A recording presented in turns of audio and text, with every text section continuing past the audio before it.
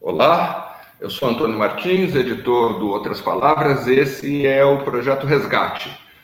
Nós estamos abrindo uma discussão que deve durar aproximadamente um ano sobre o novo cenário político que pode se abrir a partir de uma possível vitória sobre o fascismo, um horizonte pelo qual todos nós lutamos. Mas tanto para derrotar o fascismo, quanto para construir uma sociedade diferente, para não voltar simplesmente ao velho normal, esse velho normal que nos colocou no buraco. Nós precisamos reconstruir um horizonte político de transformações, de superação dos 500 e poucos anos de sociedade colonialista, colonizada, de superação da condição periférica que o capitalismo nos impôs e de superação desses últimos 40 anos de políticas neoliberais, onde nos foi dito que os governos, mesmo os governos de esquerda, tinham como compromisso principal cumprir a disciplina fiscal, atender aos interesses dos mercados financeiros, fazer a transferência de recursos para os grandes capitais. Nosso objetivo com o Resgate é propor um horizonte distinto. E hoje nós temos a satisfação muito grande, uma honra, de contar com a presença da Hermínia Maricato, arquiteta, urbanista. A Hermínia tem, por todas as razões, é uma pessoa muito querida aqui no Resgate, pelos seus estudos teóricos e acadêmicos premiados, pela sua participação no debate político com os movimentos sociais, a partir da sociedade civil, pela sua presença no Estado, em prefeituras, no Ministério das Cidades, barrando projetos de tentativa de gentrificar e de mercantilizar as cidades e lançando iniciativas inovadoras no sentido de construir cidades para todos, um novo projeto para cidades. Boa noite, Hermínia. É uma alegria muito grande ter você aqui. Boa noite, Martins. Eu também fico muito feliz de vê-lo novamente. Muito obrigada. Infelizmente, por enquanto, à distância, que estamos tendo o privilégio de nos proteger. Mas, enfim, ao que tudo indica, depois de 500 mil mortes desnecessárias, a pandemia começou a refluir por causa das vacinas e, em breve, nós vamos poder ampliar esses contatos que vão servir para multiplicar a nossa luta também. Hermínia, você tem frisado que nós vamos completar agora, em 2023, 60 anos em que começou formalmente, inclusive no Congresso Nacional, o debate sobre a reforma urbana no Brasil. E você tem saudado, um pouco na contramão de um pensamento que às vezes é muito pessimista, só frisa os aspectos negativos desse cenário, uma espécie de reemergência de um fenômeno que marcou o Brasil durante muitas décadas, inclusive durante a ditadura, que são os movimentos urbanos de base que fazem reivindicações por um outro tipo de cidade. Eu queria que você nos contasse o que é isso que você está enxergando, e eu esqueci de falar no início, e é uma coisa muito importante, que dialoga demais com o Resgate, é uma das pessoas que anima o projeto BR Cidades, que conseguiu estabelecer uma rede impressionante de coletivos que vão desde movimentos populares até profissionais, organizados em diversas capitais, para rediscutir as cidades e a reforma urbana. Eu queria que você me dissesse de onde você enxerga esses sinais para retomar essa luta pela reforma urbana. Bom, Martins, vamos começar lá, então, meados do século passado. A sociedade brasileira e latino-americana, como todo mundo sabe, promoveu uma mobilização, uma ascensão de movimentos sociais. O Éder Sader, que discute isso no livro Quando Novos Personagens Entram em Cena, que é maravilhoso, mas ele já descreve os anos 70, a luta contra a ditadura, não é? Mas os anos 70 resgatam o que foi um movimento nacional importantíssimo que lutou pelas chamadas reformas de base, reformas na saúde, reforma na educação, com esses intelectuais que são referências até hoje, né? Paulo Freire, Anísio Teixeira, todo mundo aí da área da saúde. A reforma agrária era muito forte, né? Já tinha uma expressão forte no Brasil, embora ela nunca tenha se implementado. E o Brasil ele passa a ser predominantemente urbano, a população brasileira, nessa década, na década de 60, então, ainda a consciência era de que éramos um país agrário, mas nós estávamos, desde 1930, já num caminho da industrialização, que a partir de 80 começa a regredir. Isso tem tudo a ver com os momentos que nós estamos vivendo, não é? E o Brasil, ele se urbanizou, se industrializou concomitantemente, né? Nós começamos o século XX com 10% da população nas cidades e terminamos o século XX com a impressionante cifra de 81% da população nas cidades. É um movimento ciclópico de produção de espaço, principalmente durante o período de industrialização. Em 63, ganha forma a proposta de reforma urbana num encontro nacional de arquitetos, mas não só de arquitetos, e nós nos juntamos àquele esforço da sociedade brasileira que parecia que ia levar o Brasil a dar um salto civilizatório em relação à condição histórica, né, escravista, dependente, não é? O que não aconteceu, porque tudo foi interrompido com o golpe de 64. Mas essas bandeiras, elas foram retomadas na década de 70, e é preciso que se diga que os movimentos sociais urbanos eram muito fortes, apoiados numa rede capilar da teologia da libertação, as comunidades eclesiais de base, mas nós tínhamos nos sindicatos operários a ponta de lança de toda essa organização popular que estava presente nos sindicatos de trabalhadores, mas nos bairros das nossas cidades, né? E isso nos levou a criar os novos partidos políticos, novas entidades como a CUT, a Central de Movimentos Populares, a conseguir retirar partidos políticos da clandestinidade, e nós não podíamos, até 1985, nós não podíamos eleger prefeitos de capitais, não é?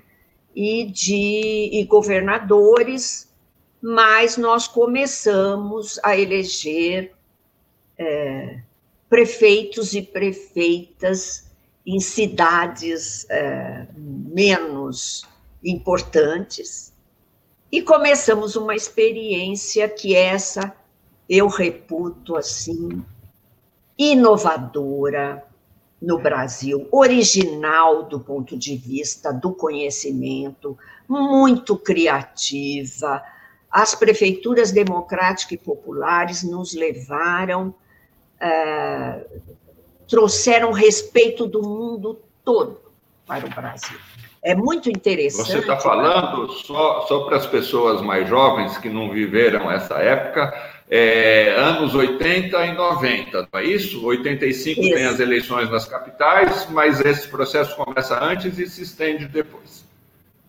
Perfeito, foi muito bem você lembrar. E eu tenho falado muito para os jovens, e dito que não nos faltam conhecimento técnico, criatividade. Martins, o Florestan levantou uma lembrança de que nós não temos memória, né? O Sérgio Buarque de Holanda também fala isso. A sociedade brasileira, ela tem um grau de dependência cultural, ideológica, que a nossa memória é solapada e nós somos fadados a reconstruir a nossa história. E eu tenho trabalhado muito, estou orientando teses, doutorados, e falo muito com essa moçada no Brasil todo sobre o que foram as prefeituras democráticas e populares. O que foi, Martins, o orçamento participativo? O orçamento participativo, ele é fundamental. A gente fala que tem pouco dinheiro, mas o dinheiro, o fundo público no Brasil, ele é totalmente capturado. Hoje, por exemplo, no país, se você vai governar esse país do jeito que ele está, com um centrão fazendo essa ponte entre interesses privados e o executivo, o fundo público, você não consegue levar para frente nenhum projeto, porque as emendas, elas descaracterizam o orçamento. E lei não falta. Veja, o Estatuto da Cidade, ele implica que o plano diretor seja coerente com as diretrizes orçamentárias. Vai lá ver o nosso orçamento, se tem a ver. Aí o plano diretor vem com aquele discurso bonito de combate à desigualdade, de inclusão. Vai lá ver se a aplicação do dinheiro nas cidades é rentismo imobiliário na veia, como se diz, não é? Como a moçada diz. E nesse período das prefeituras democráticas, nós ficamos respeitados no mundo inteiro. As nossas propostas, veja, a gente vinha de uma tradição de copiar a Europa e os Estados Unidos. E, a partir daí, nós éramos chamados para o orçamento participativo. Ele teve uma bibliografia no mundo todo, ele foi discutido em Nova York, ele foi discutido vamos citar lá o corredor de ônibus, que foi replicado na Noruega, não é? O corredor de ônibus, ele nasceu lá em Curitiba, ele foi para fora do Brasil, recebeu o nome de Bus Rapid Transit, e ele volta para o Brasil com o nome de BRT, tá bom assim?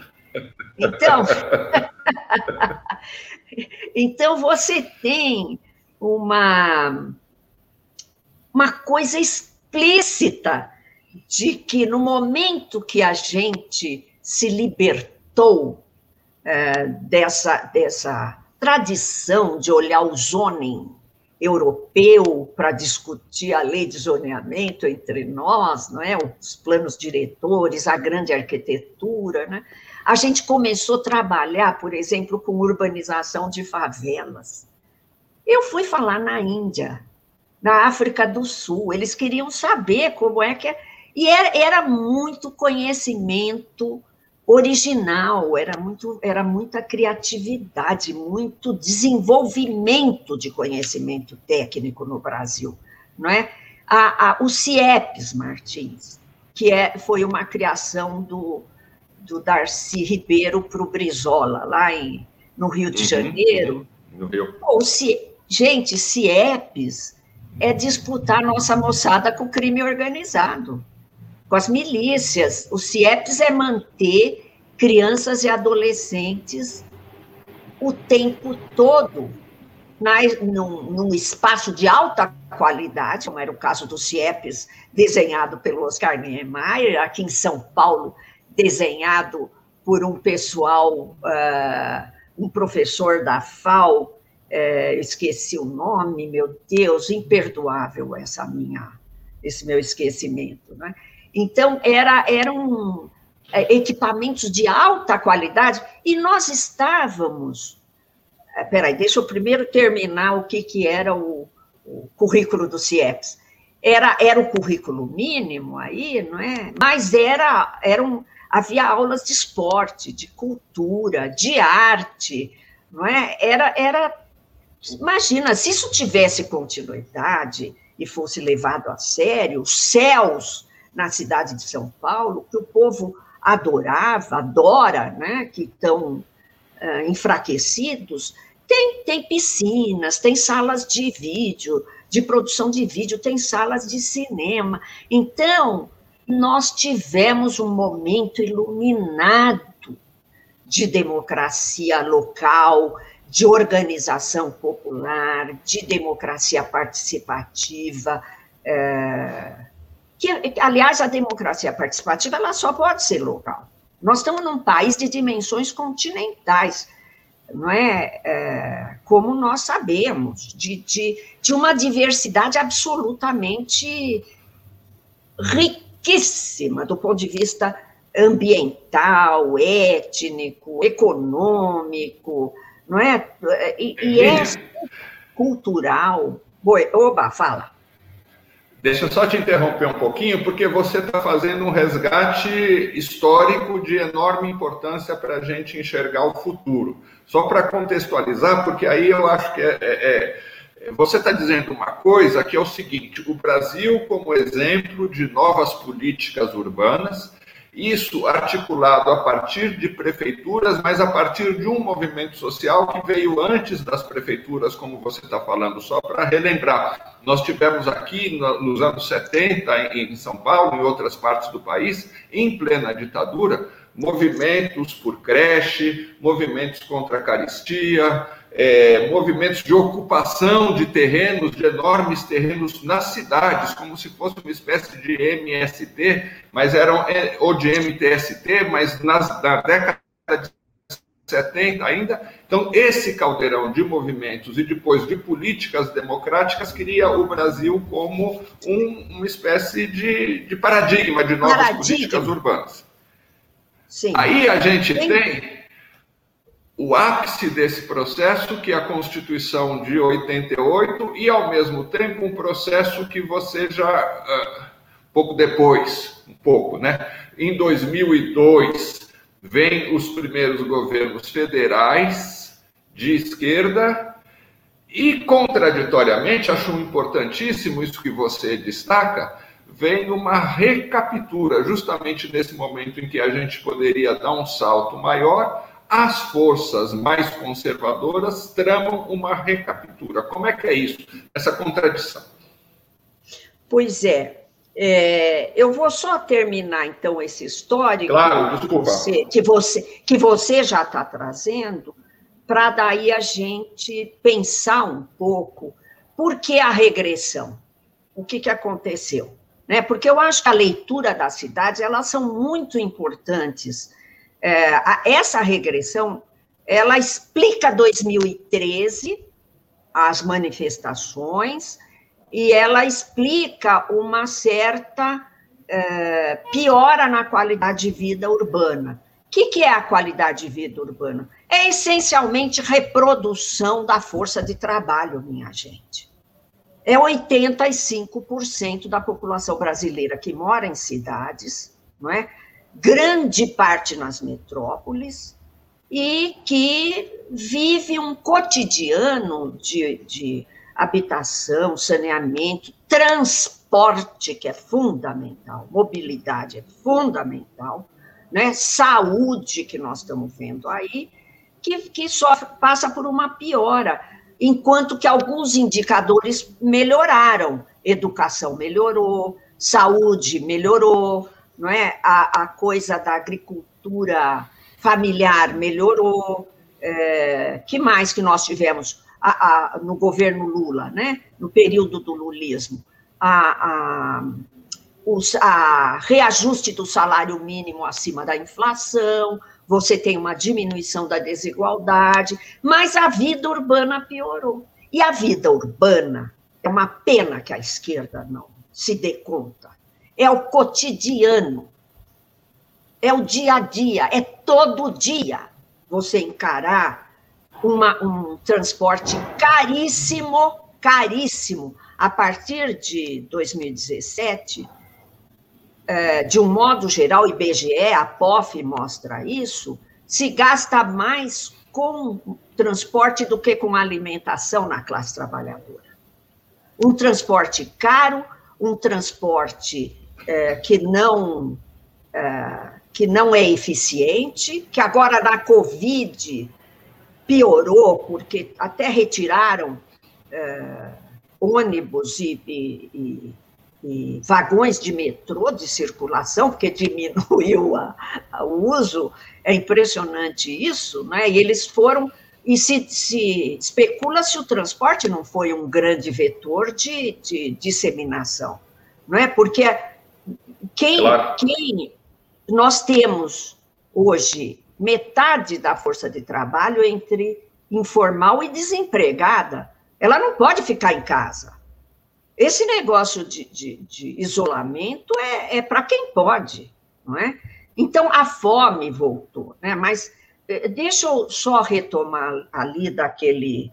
Nós tínhamos, você chamou a atenção, que os movimentos sociais é que iniciaram esse ciclo e, durante um certo tempo, garantiram a gestão democrática das cidades. Eu costumo dizer que, atualmente, se você tiver um prefeito muito democrático na prefeitura, ele vai ser refém da ausência de uma participação de massiva, não é, democrática, de base, e dessa mídia conservadora, impressionante, né?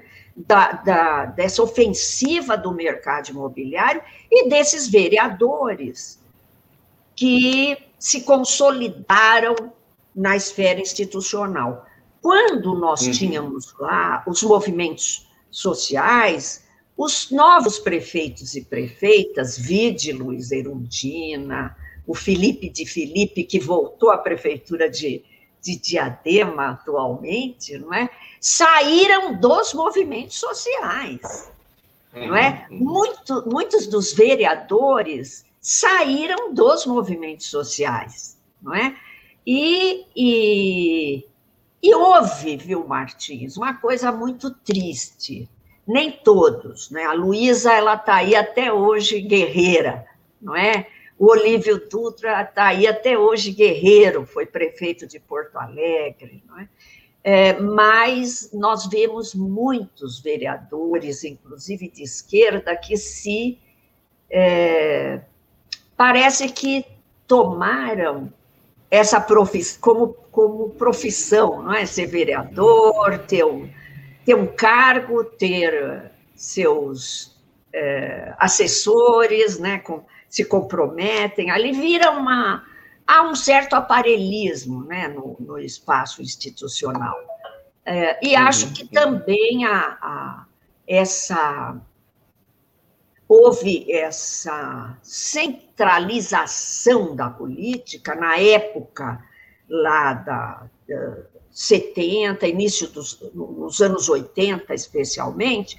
Nós vínhamos da ditadura que centralizava demais as decisões e a gestão política do país e até das cidades. Então, na Constituição de 88, nós tomamos o cuidado de descentralizar, para permitir o controle do poder local e das cidades pelas forças democráticas e capilarizadas, não é? Mas eu já escrevi muito sobre isso, né? O que você tem é um abandono do chão das cidades, um abandono dessa capilaridade e de uma certa forma, nós fomos engolidos pela institucionalidade. Agora, eu acho que os problemas, eles não se restringem às questões nacionais, nem nas questões da esquerda brasileira, partidária ou não partidária, o fato de que também a Igreja Católica, por exemplo, que tinha uma postura muito avançada a partir da teologia da libertação, foi substituída, né, por uma igreja extremamente conservadora, mas que faz um trabalho social que o Estado não faz. Então, essa nossa saída das periferias, eu estou falando nossa porque eu estava muito presente, conhecia que nem a palma da minha mão os bairros aqui de São Paulo, da Zona Leste, da Zona Sul. Essa nossa saída, ela não ficou vazia, não é? Ela foi tomada. Esse é o maior risco que nós corremos nas cidades e no país, acho, né? É essa dominação capilarizada agora pelo crime organizado, pelas milícias, por essas religiões manipuladoras, não é? Da subjetividade e das necessidades sociais. Mas acho que a globalização e a hegemonia financeira sobre o processo da globalização neoliberal tem muita responsabilidade e teve muita incidência no destino que o Brasil seguiu, sabe? O golpe. De que jeito? De que jeito? O golpe é uma consequência direta, mas de que forma a globalização atinge, provoca a regressão dessas políticas urbanas? Bom, existe, antes de eu falar, só fazer o parênteses, existe um DNA a partir de 1950 na sociedade brasileira, que é trazido pelas grandes empreiteiras. Eu estudei muito isso, foi objeto do meu doutorado, não é? O que acontecia no BNH, nas grandes obras de infraestrutura durante o período da ditadura, né? Um período desenvolvimentista, que a gente fala que é antiambiental, anti-urbano, antissocial. Cria emprego? Cria. Aumenta o PIB? Aumenta. Mas é uma tragédia do ponto de vista da predação ambiental, territorial, social, não é? E a esquerda ainda está devendo os economistas aí estão devendo essa crítica aqui para nós que lidamos com a produção do ambiente construído, não é? E, então, você tem isso muito forte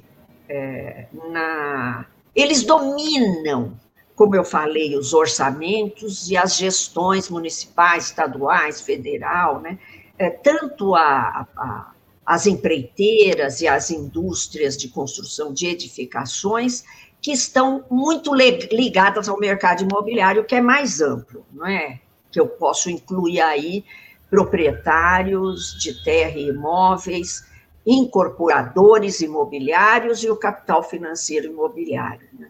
Então, esse lobby, ele se mantém impressionantemente similar. Se eu estudar um período ali, como eu estudei dos anos 70, estudar agora, há novidades, mas há muita permanência, não é?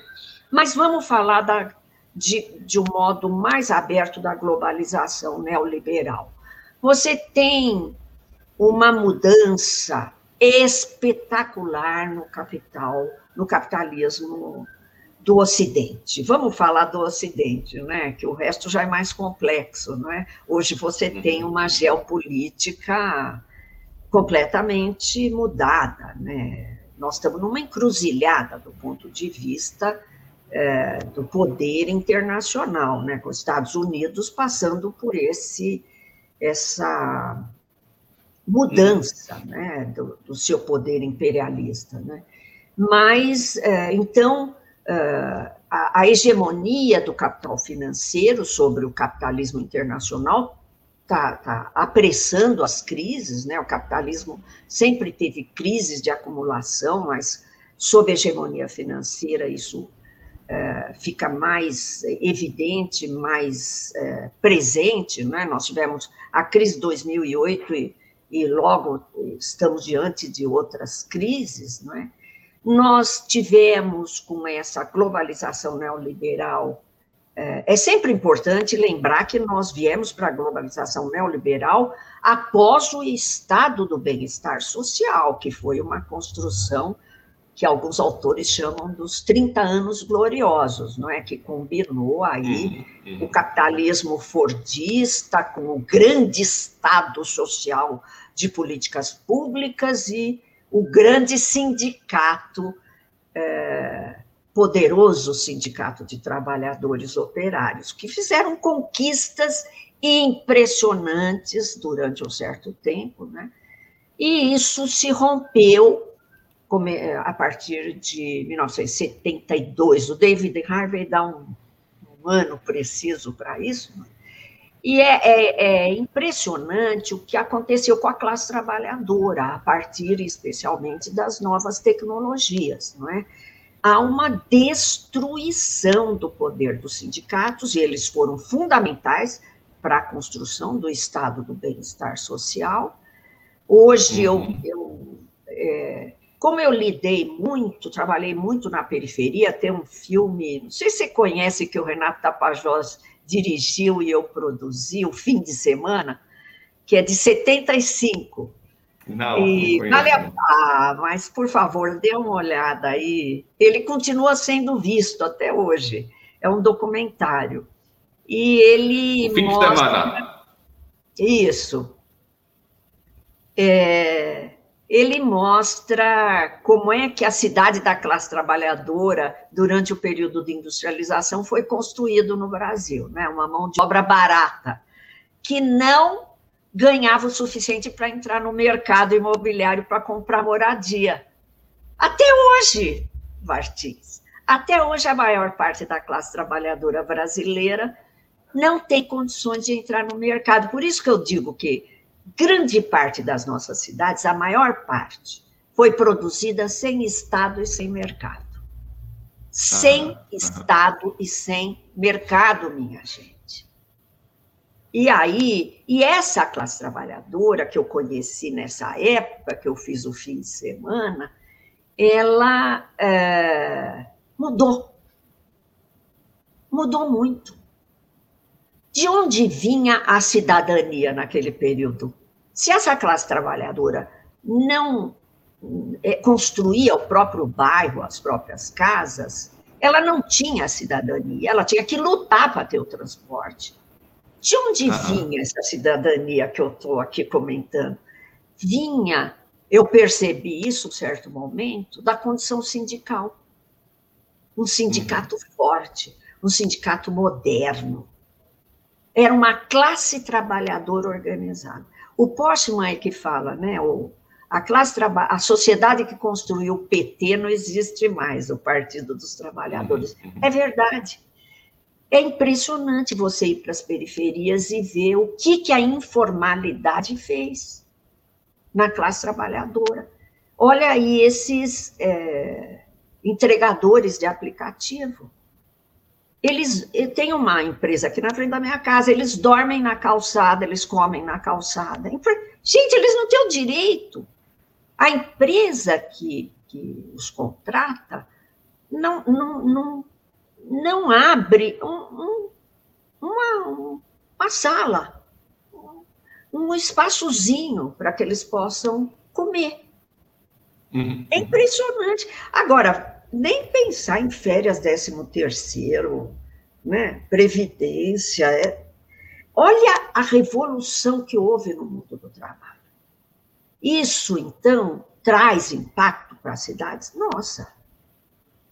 Então, enquanto que aquele lobby que eu comentei com vocês permanece, basta ver as obras da Copa, nós temos uma bibliografia imensa sobre esse desenvolvimentismo anti-urbano, como chamou Paulo Colosso, não é?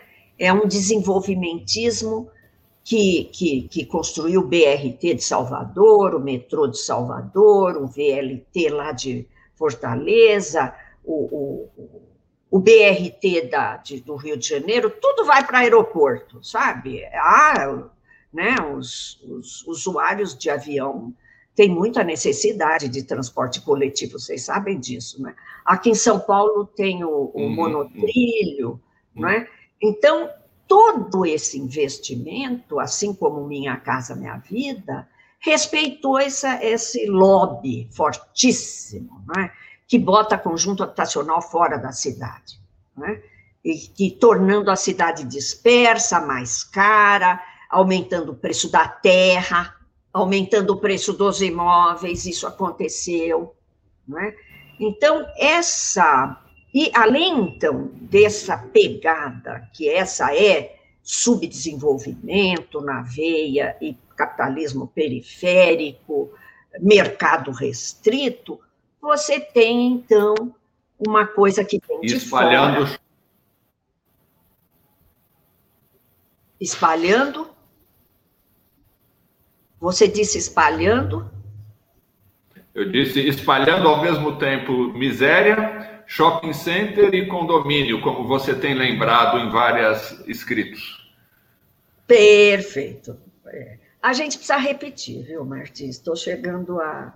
Eu antes me pedia desculpa por repetir, agora eu percebi, eu tô aprendendo com a grande mídia.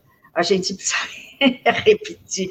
Eu estou há 50 anos repetindo que a cidade da classe trabalhadora é construída sem Estado e sem mercado, mas com o trabalho no fim de semana e com tudo que veio junto aí agora, a violência tão impressionante dessa dominação do Estado paralelo, que agora chega no coração das instituições brasileiras, como nós estamos vendo, né?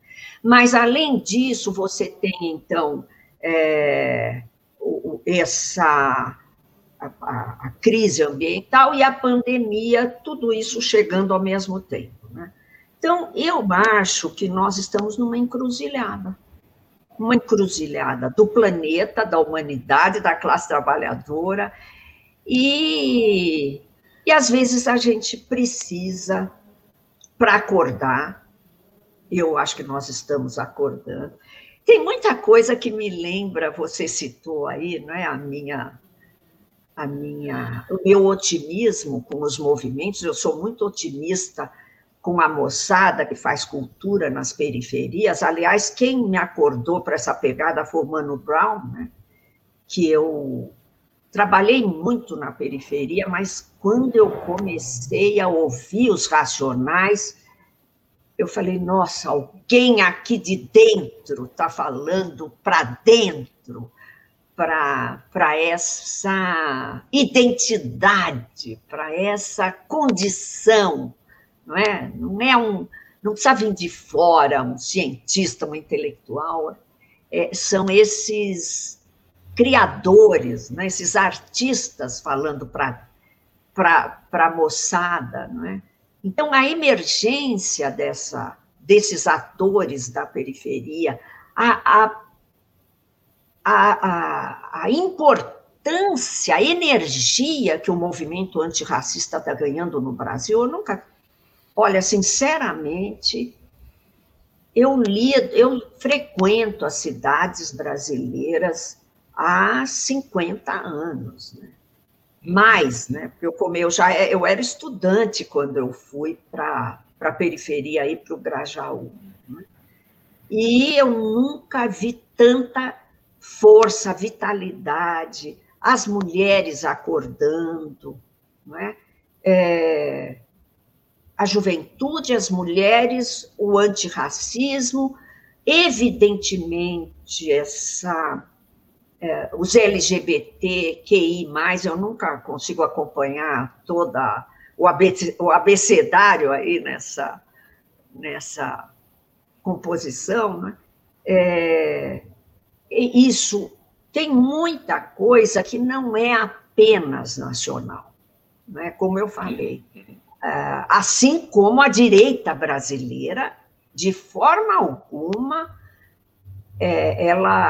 nós podemos dizer que ela tem exclusividade aí nas teses que defende. Olha os movimentos de supremacia branca nos Estados Unidos, que elegeram o Trump. Não, gente, isso Os ataques à democracia, isso não é exclusividade do Brasil.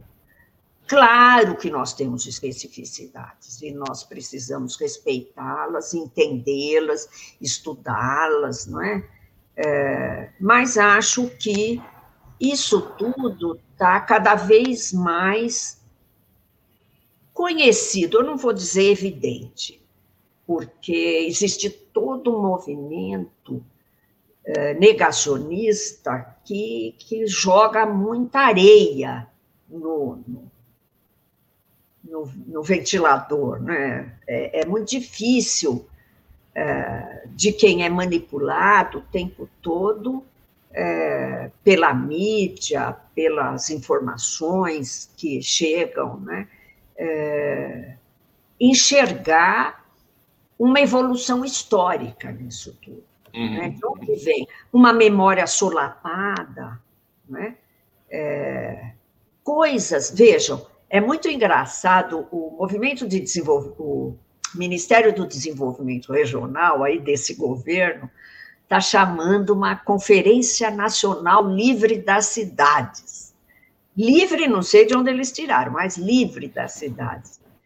E aí vão começar a discutir a Política Nacional de Desenvolvimento Urbano. Eu coordenei a Política Nacional de Desenvolvimento Urbano, quando nós criamos o Ministério das Cidades, e ela nunca foi aplicada. Foi aplicada algumas parcelas. A ditadura também elaborou uma Política Nacional de Desenvolvimento Urbano, que também foi aplicada parcialmente. E agora nós vamos reescrever alguma coisa que nós já escrevemos em vários momentos da nossa história. E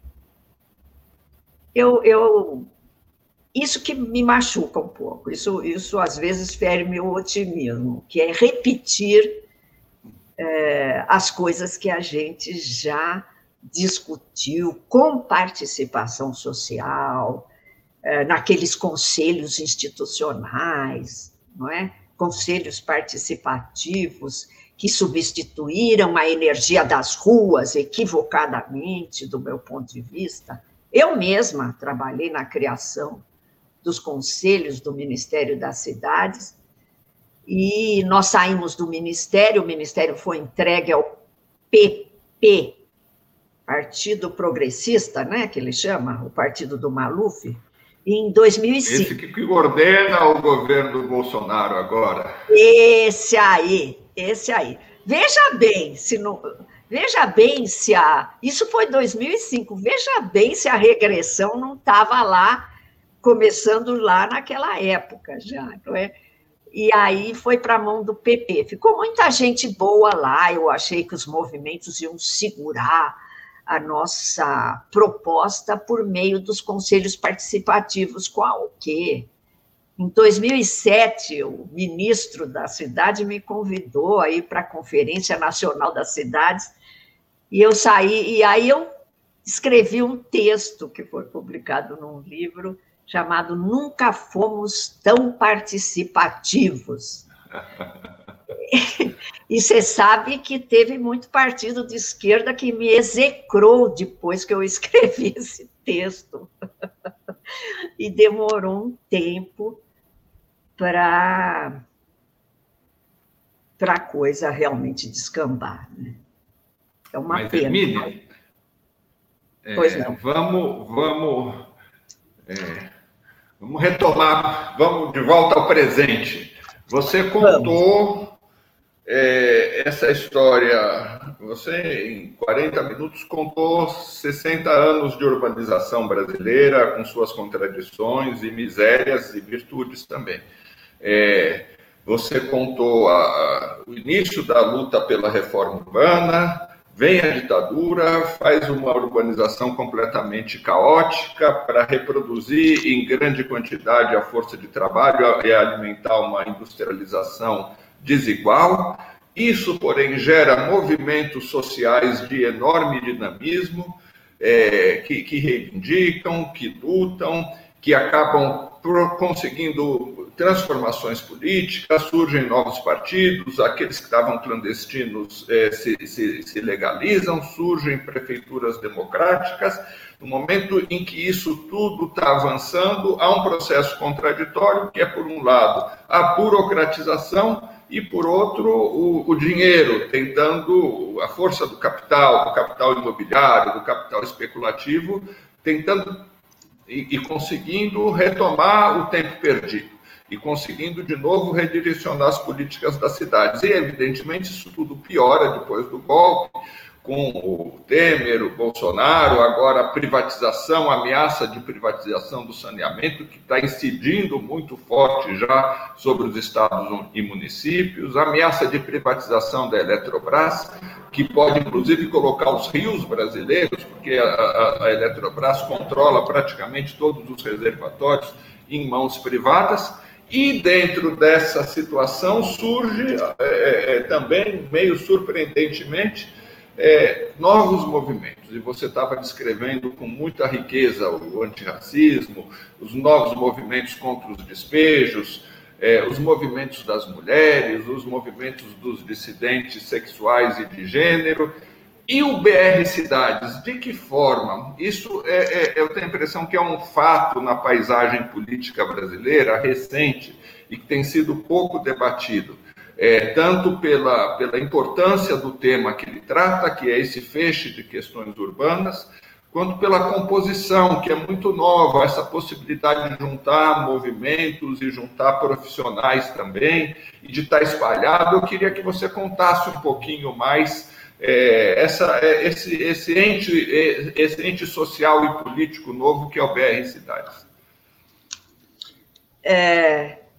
Bom, eu, desanimada aí com a minha última experiência de ter criado o Ministério das Cidades e ver as cidades regredirem, não é? E ver o fim do ciclo das prefeituras democráticas, eu estava desanimada também com a própria universidade, que eu acho que trabalha muito ou com as ideias fora do lugar, e muito também uma fogueira de vaidades, não é? Não que eu não seja vaidosa, mas acho um certo exagero na disputa, né, por pequenos poderes, não é? Eu acabei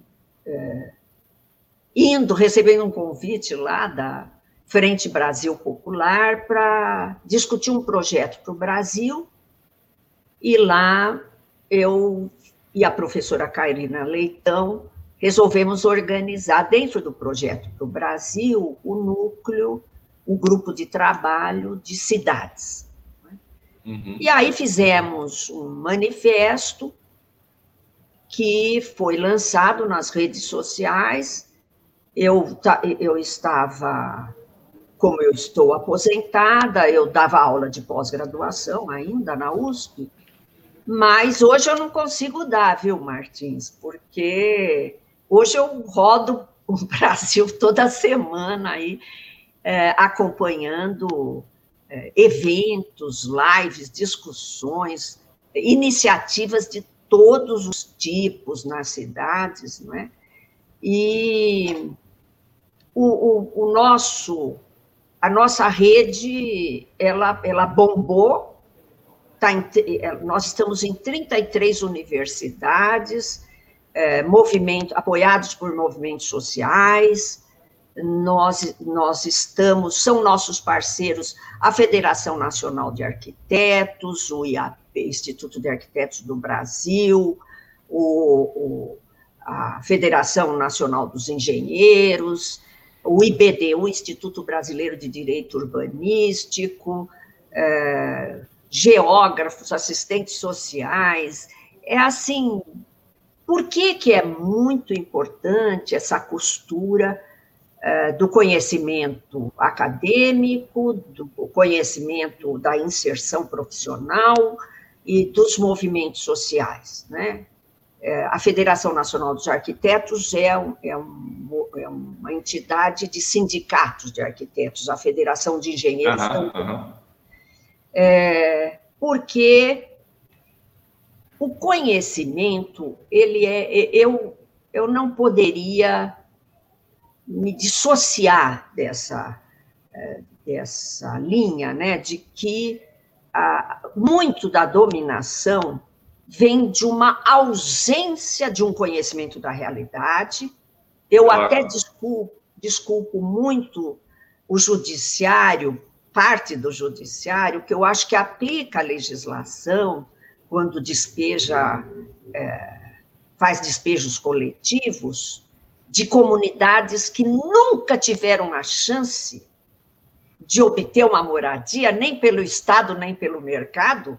Como é que eu vou despejar? É a vítima transformada em ré, não é? Que eu costumo dizer.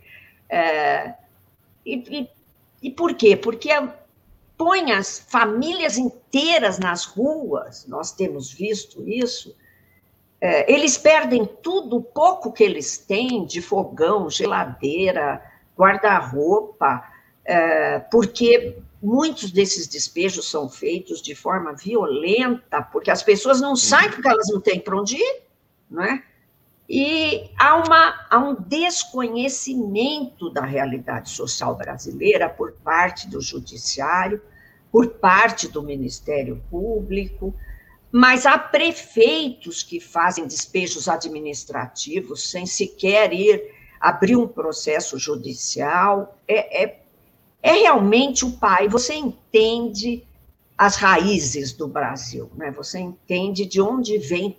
Quando você vai olhar 350 anos de escravidão, você entende de onde vem tanta crueldade, tanta falta de se comover, falta de amor, não é? O mínimo de amor, né? Então, nós criamos essa rede onde o conhecimento científico, técnico, deve ser popularizado. Nós achamos que o processo educacional não pode ser só institucional, não é? E, ao mesmo tempo, nós aprendemos muito, evidentemente, a universidade, as universidades que estão trabalhando com a gente, elas estão avançando numa linha que é muito, muito, muito, me comove, é interessantíssima, é na linha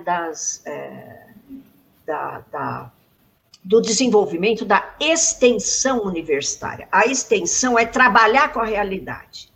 Se você pusesse toda a faculdade de direito no Brasil trabalhando com a realidade, você mudaria o direito no Brasil. Porque existe realmente uma distância entre a retórica e o real, não é? E na área do direito, isso é especialmente importante, não é? Então, e você sabe que o Conselho de Arquitetos e Urbanistas do Brasil fez uma pesquisa, os arquitetos trabalham, eles trabalham com 15% dos edifícios que são construídos no Brasil. 85% do que é construído no Brasil não tem o trabalho. Como se a arquitetura fosse algo absolutamente dispensável, não é? Uma questão de luxo, não é? Uma questão... E a arquitetura, hoje nós estamos vendo, nós tivemos um encontro da União Internacional dos Arquitetos no Rio de Janeiro na semana passada, e o Conselho de Arquitetura e Urbanismo do Brasil lançou um manifesto num vídeo maravilhoso, em que mostra que a arquitetura é fundamental para a saúde. Veja, Martins, se você não põe o conhecimento junto com os movimentos sociais, junto com o desenvolvimento, a ação profissional, a prática profissional, você não resolve problemas tão importantes como o da saúde. E uma coisa interessante é que no Brasil a gente sempre trabalhou em bolhas. Isso nos dava muita importância, né? O urbanismo, ele trabalha em bolha e desenvolveu a linguagem do urbanês, que pouca gente entende, né? É como a linguagem do direito, né? E agora nós estamos saindo das bolhas. Eu andei fazendo palestra na Escola de Magistratura de São Paulo, para o Ministério Público de Santa Catarina, Rio de Janeiro.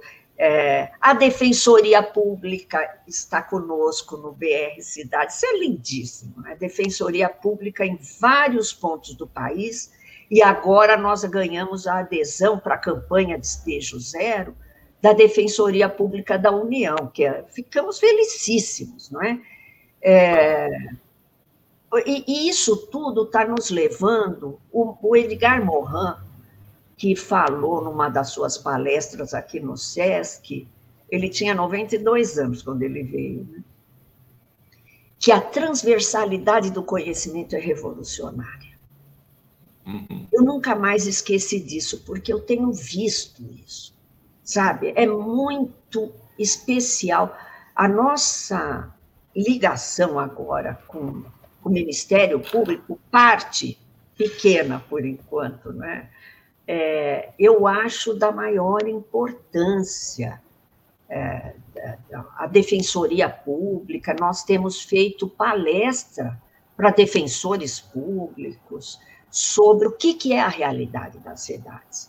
E isso ajuda muito aos operadores do direito tomarem decisões mais justas. Não é? Então, isso tudo, numa época, eu estava pronta para ter uma aposentadoria tranquila, né? Falei, bom, agora eu vou trabalhar naquilo que eu quero, estudar, escrever, né? Mas realmente estou tendo bem pouco tempo para fazer o meu jardim e a minha horta. Que beleza! A campanha Despejo Zero, por exemplo, ela tem 1 ano, Martins. E ela já está no Brasil inteiro. E ela está conseguindo evitar despejo de mais de 80 mil famílias. Isso é maravilhoso. Hermínia, infelizmente, podemos ficar falando horas aqui, mas certamente nós vamos convidar muitas vezes mais no âmbito do Resgate, que é um projeto que dura 1 ano, e vai discutir especialmente uma das ideias forças é a reforma urbana. Hoje nós estamos meio que antecipando esse debate que vai ser travado com mais intensidade lá mais para o final do ano. Eu queria te fazer uma última pergunta. E agora voltando mesmo ao início da conversa. Estando nós às vésperas de 60 anos do início da reforma urbana, da luta pela reforma urbana, e havendo esses sinais ainda embrionários, mas muito efetivos, esse dado que você acaba de dar do despejo zero é muito impressionante, eloquente. O que fazer para retomar essa luta pelo direito à cidade de maneira mais ampla, nesse momento em que também parecem surgir sinais de que a gente pode se livrar desse pesadelo que é o governo fascista, que provocou tanta morte e tanta destruição do país. Eu estou vendo um cenário para 2022, em que, graças à vacina, nós vamos começar a superar a pandemia, apesar da negligência, das mortes provocadas pelo governo, e nós vamos ter um horizonte também, um horizonte parecido ao do fim das guerras, em que a sociedade tem que se reconstruir, mas para se reconstruir ela tem que se enxergar, e enxergar aquilo que levou à sua derrota.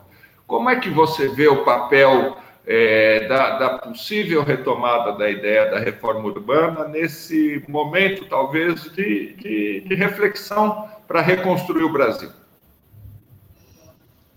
Pois eu prometo para você voltar aqui, eu ou outra pessoa aí da nossa grande rede que nós estamos formando, o BR Cidades é apenas um dos atores, nós estamos iniciando a discussão de uma proposta de um encontro nacional, um encontro da sociedade brasileira para retomar a proposta da reforma urbana. Até o nome nós ainda não acertamos. Vai ser o Encontro Nacional pelo Direito à Cidade, um encontro nacional para retomar projeto de reforma urbana, sem dúvida nenhuma, com todas essas características que você citou, que é de entender de onde nós viemos, não é? Do ponto de vista da experiência nacional, do ponto de vista da conjuntura nacional, mas também da experiência e da conjuntura internacional, tentando não repetir os mesmos erros. Eu estou muito preocupada que a juventude que nos acompanha, você sabe que o BR Cidades, ele vai ter um fórum agora no mês de outubro, o 3º Fórum Nacional, e quem está organizando é a nossa moçada. Nós não proibimos ninguém com mais de 30 anos, mas o fato é que parece que a comissão coordenadora está aí nessa faixa, né, abaixo dos 30. É uma moçada maravilhosa, que não tem muitos... a fogueira das vaidades parece que não chegou muito lá, e não tem muita disputa pequena, tem uma certa generosidade. Então, a partir dali, nós vamos deslanchar o projeto nacional. E, olha, eu vou te contar, viu? Cada pessoa que a gente chega com a notícia é um agregado, assim, mais redes, mais movimentos, mais ONGs, mais... Então, eu quero te propor, eu sei que você vai adorar participar da rede com esse trabalho do resgate, porque o espírito é esse também. Então, eu prometo voltar aqui, ou eu, ou algum dos nossos e nossas parceiras, que são muitos pelo Brasil. E quero te agradecer muito essa oportunidade. Hermínia, sou eu que te agradeço pelo seu tempo, pelo resgate dessa história de 60 anos da luta pela reforma urbana, e em especial por você manter essa chama da luta e essa chama da reflexão, do conhecimento, como você falou, e da articulação revolucionária dos conhecimentos, digamos assim. E por você ter nos contado essa ideia dessa nova iniciativa, esse encontro da sociedade, você disse que não tem nome ainda, mas por novas cidades, por outras cidades, e você certamente conte com outras palavras, e nós esperamos contar muito com você, com BR Cidades, com essa rede toda, no debate que nós vamos fazer por volta de dezembro sobre o tema da reforma urbana, também aqui no Resgate. Muito obrigado mais uma vez pela sua inteligência, pelo seu tempo e, em especial, pela sua alegria e disposição de continuar firme, esperando novos horizontes, mesmo em tempos muito incertos. Muito obrigada, Martins.